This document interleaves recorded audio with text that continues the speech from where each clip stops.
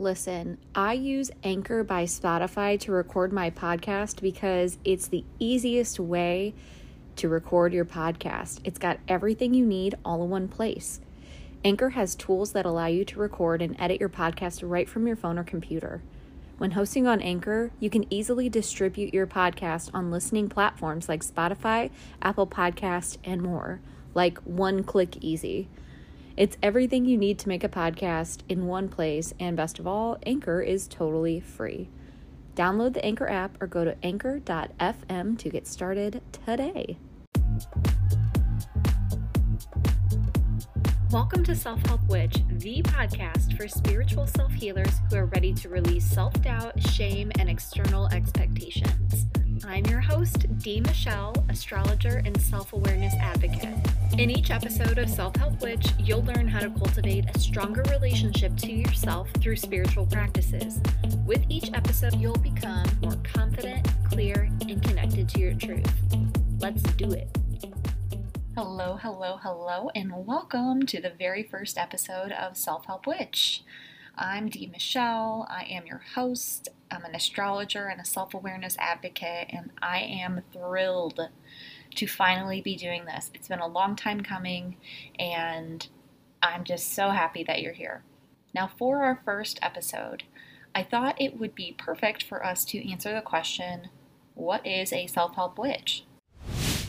A self-help witch to me is simply somebody who uses self-care tools to transform their relationship with themselves. And for me, this is different than somebody who, reads self-help books, goes to therapy. We do those things too as self-help witches, but the difference is that we recognize that this work is spiritual in nature. And that sort of begs the question, what do we mean when we say spiritual? My guess is when I say the word spiritual, one of the first words that comes to mind is religion. And I want to take a moment to tease these terms out because for a long time, even hearing those words would have made me turn this podcast off. I believed that I wasn't spiritual because I wasn't religious. When in fact, I was both spiritual and religious. I just wasn't Catholic, which was the religion that I grew up with. So growing up, I was always really interested in how we got here. I wanted to know the answers to all the questions. I remember being in the backseat of my mom's car when she was, running errands and asking her, how did we get here? And she'd say God or something, just shut up, whatever. And I would be like, well, how'd God get here? And I just wanted to know all the answers. So I was primed to be a great Catholic, except I felt like there was something missing in my experience of being Catholic. It felt very rote, it felt very monotonous, and it felt devoid of true connection. And of course, as a kid, I didn't have those words, but I felt within me that this was not it. There was something missing from this practice. So as soon as I was old enough, I stopped going to church and I wrote it off as being not spiritual. So spirituality is the practice of being concerned with the spirit or soul. And religion comes from the root word religio, which means to remember, as in to remember your spirit. So not only are spirituality and religion neutral terms, but they're certainly not relegated to the realm of these dogmatic, oppressive religions that really have been used for thousands of years to control people, to gain power and maintain power. And of course, there are plenty of really great people who practice the big popular religions, and they do good in the world. What I'm saying is, just because you don't attend a mega church doesn't mean that you're not religious and that you're not spiritual. You are both of those things if you are concerned with maintaining and fortifying the connection you have to your own spirit, which therefore fortifies and connects your spirit to the larger spirit that we're all connected to. I personally believe it's super important for us, if we're moving into self-help work, to clarify our relationship with spirituality and religion. Because ultimately, while self-help work is not inherently spiritual, without the spiritual component, I believe that you will be treading water. I can tell you, after a decade of reading all the books, seeing all the therapists, making major changes to my life that I thought would help, nothing really helped until I got serious about getting to know my spirit, until I prioritized my relationship with myself, which is ultimately spiritual work, until I remembered religion, until I remembered who I really was, until I came back to my soul. It was not really serving me to be doing all this self-help work. It was working on the ego, which is necessary and needed, but it wasn't working on the spirit. And I'll give you an example. If you're doing boundary work, the ego level work you're doing is establishing that you are an individuated, separate entity from other people.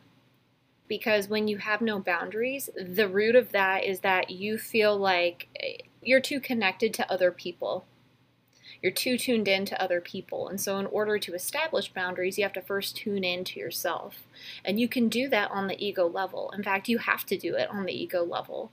But until you also then add the layer of spiritual work underneath it, and in our boundaries example, it would be understanding that you have a fundamental worth, that not only are you different from other people, but you matter enough to have boundaries. You are worthy of boundaries. It's okay for you to say no. You are worthy of being assertive of what you need. Until you have that soul level of self-love, it will be very difficult for you to just establish boundaries because you know you need to. So spiritual self-help work, aka being a self-help witch, has to do with incorporating that spiritual soul level work in your self-help practice. And as self-help witches, we know that when we get to know ourselves on a deeper level, we are also connecting with that greater consciousness, that vast web that connects us all. And that's why we know for real, that self-help work is not selfish. It is actually a requirement, I would argue, of being a positive, productive force in the world. Well, let's break this concept down a little bit further. Self-help and self-care are really the same thing. Self-care is taking responsibility for yourself. And this is very different than the image that comes to mind when someone says self-care. It's not all bubble baths and putting on robes, or I don't know what else people think of, but it's not all that, right? It's kind of like dirty. It's getting down in there and seeing what's really going on. And it can get pretty messy. It's not easy to dig into the truth that sometimes we've been ignoring, sometimes we've needed to ignore to protect ourselves. But I say that because self-care is really taking responsibility for yourself, self-help, which is the practice of helping yourself, is essentially the same thing as self-care. Both concepts have to do with taking care of yourself in order to be the best person you can be, which will help the collective. So it is spiritual work for sure. And one more thing to add. When we talk about self-help, it is challenging to not internally wince. And that's because, like religion, self-help has degraded into an almost pejorative term for people who are like bordering on narcissism with their internal work. And I just want to clear the air and say that because self-help and self-care are the same thing, they are both pointing to the same concept, which is this internal work we do to become better people. There is not only nothing wrong with self-help, but there is a necessity for self-help for all of us. We all need to recognize that no one's coming to save us. And if we want to have the lives we've always dreamed of, and if we want to be a positive, productive force in the world, we are required to look honestly at ourselves. Because without that honest, objective awareness, that can only come from quiet time, routines, rituals that help us go deep into what's really going on within us, we're going to be, to some extent, running our lives on autopilot. And I personally cannot think of anything more frightening than getting to the end of my life and realizing that I wasn't really present for it. Side note, I was an English major, and The Death of Ivan Ilyich is a short story that I highly recommend if you're interested in the concepts that I'm talking about. Definitely not a happy story, but really does a good job conveying that idea that we only have one life to live. So let's reclaim self-help as not a pejorative, not something to be embarrassed about, but something that helps us and helps the collective. Now, we talked about self-help, but what about the witch part? So there's kind of three different ways that we conceptualize a witch in our society today. The first is the Halloween trope of the green face and the haggardness, living in the woods, gonna eat Hansel and Gretel. There's this stereotypical old lady, and she is evil and casting spells and causing harm to anyone who crosses her. Then there's the more religious conception of a witch, where we're talking about people who practice earth-based religions like Wicca and lots of others. We're observing the Wheel of the Year and these holidays. And then there's also a third, more general conception that I'd like to explore, which is a person who recognizes the power of the natural world, sees it, and works with that power in order to manifest the reality they desire. Now, this third kind of witch is the kind of witch that I'm talking about when I say self-help witch.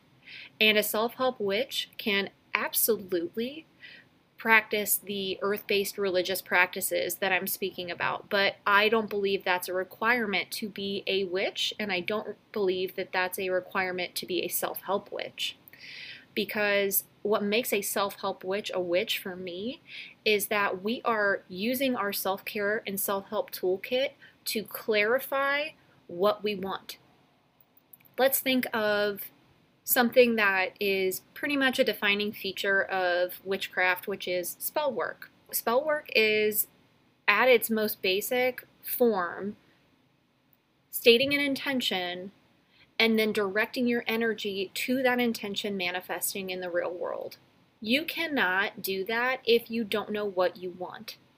And for those of us who need self-help work, which, as I've said, is all of us, but for those of us who are really like working through something and actively processing, we often need something to help us clarify what we want, because our desires have gotten so tangled in other people, in outside expectations, in what we think we're supposed to do.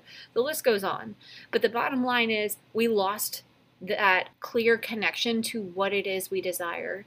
And as we engage in self-help practices, what we're doing is refining that channel. We're getting clearer on what we stand for, what's important to us, what we're willing to work for. And you literally can use your self-help work as spell work. And that is something I do, and I'd love to talk more about on this show. Spells are not just for external things. My belief is that you can use your spell work to not only manifest things in the material world, but to enact real change within yourself. And through the process of having to clarify your intention and directing your energy toward what you desire, you are both embodying the witch archetype and you are also engaging in self-help work. So to me, a self-help witch, it's almost redundant because I think self-help work is magic. It's alchemizing pain, fear, disconnection, confusion into clarity, joy, motivation, hope, faith.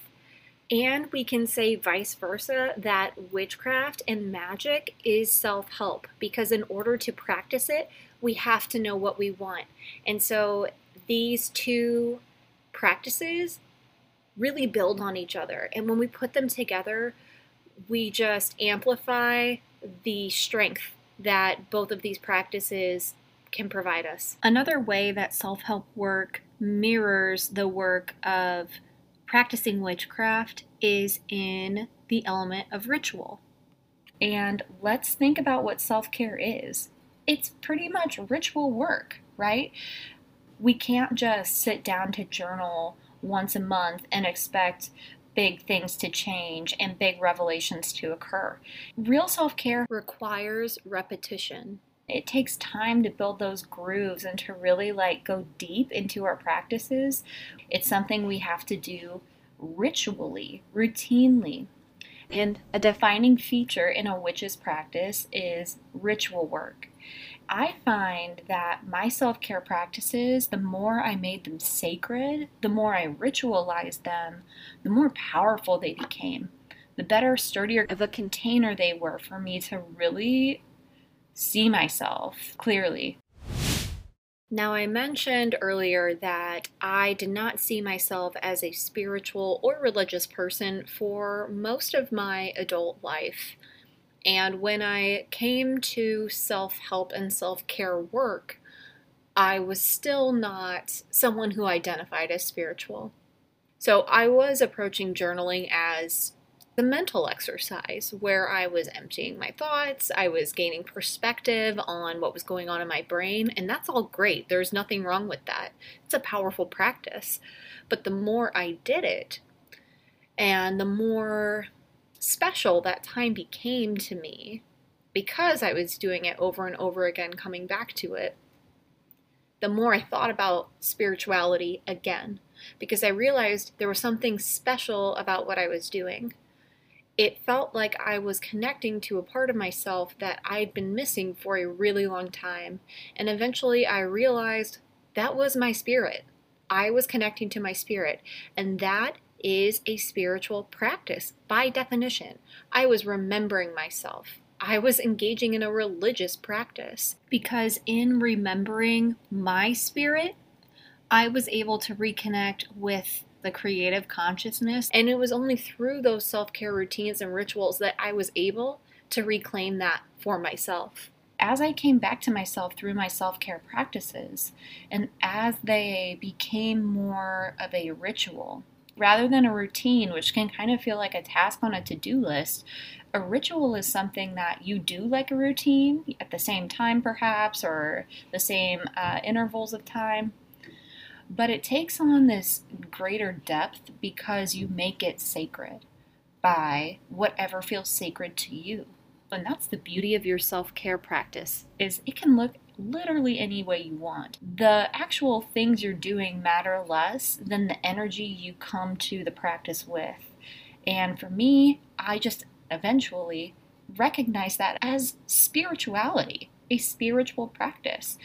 To come back to the concept of a witch, what makes us witches as self-help witches is first of all an individual choice, but the overarching things we do that align us with the energy of a witch are ritual work and setting clear intentions. And to take it a step further, directing our energy toward those intentions becoming a reality. It does not matter if the intentions we're setting, the spells we're casting, are internal or external. The process and the energetic behind it is the same. We are clarifying our intention, directing our energy toward that reality, and then taking concrete steps in the material world to make it happen. So we are self-help witches. So that's what it means to be a self-help witch. And I can't wait to make more episodes that support you and just create a community for us who are doing the work of self-healing, because this shit is tough and it helps a lot to have a community. So I am so excited to hold that space for us. Moving forward, I'll be talking a lot about astrology for self-awareness, which was the ritual that helped me so much in my self-awareness journey. And I'll be bringing on other practitioners to share what they've learned, what helped them, and for them to share their stories of recovery. It's so important, I think, when we're doing this work to know we're not alone.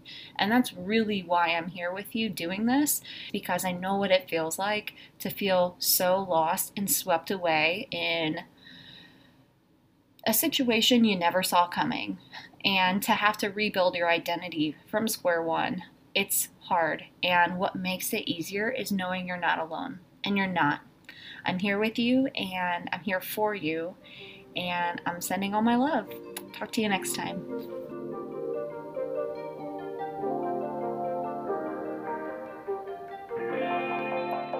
Oh my gosh, if you're listening, that means you made it to the very end of the episode, and it probably also means you liked what you heard.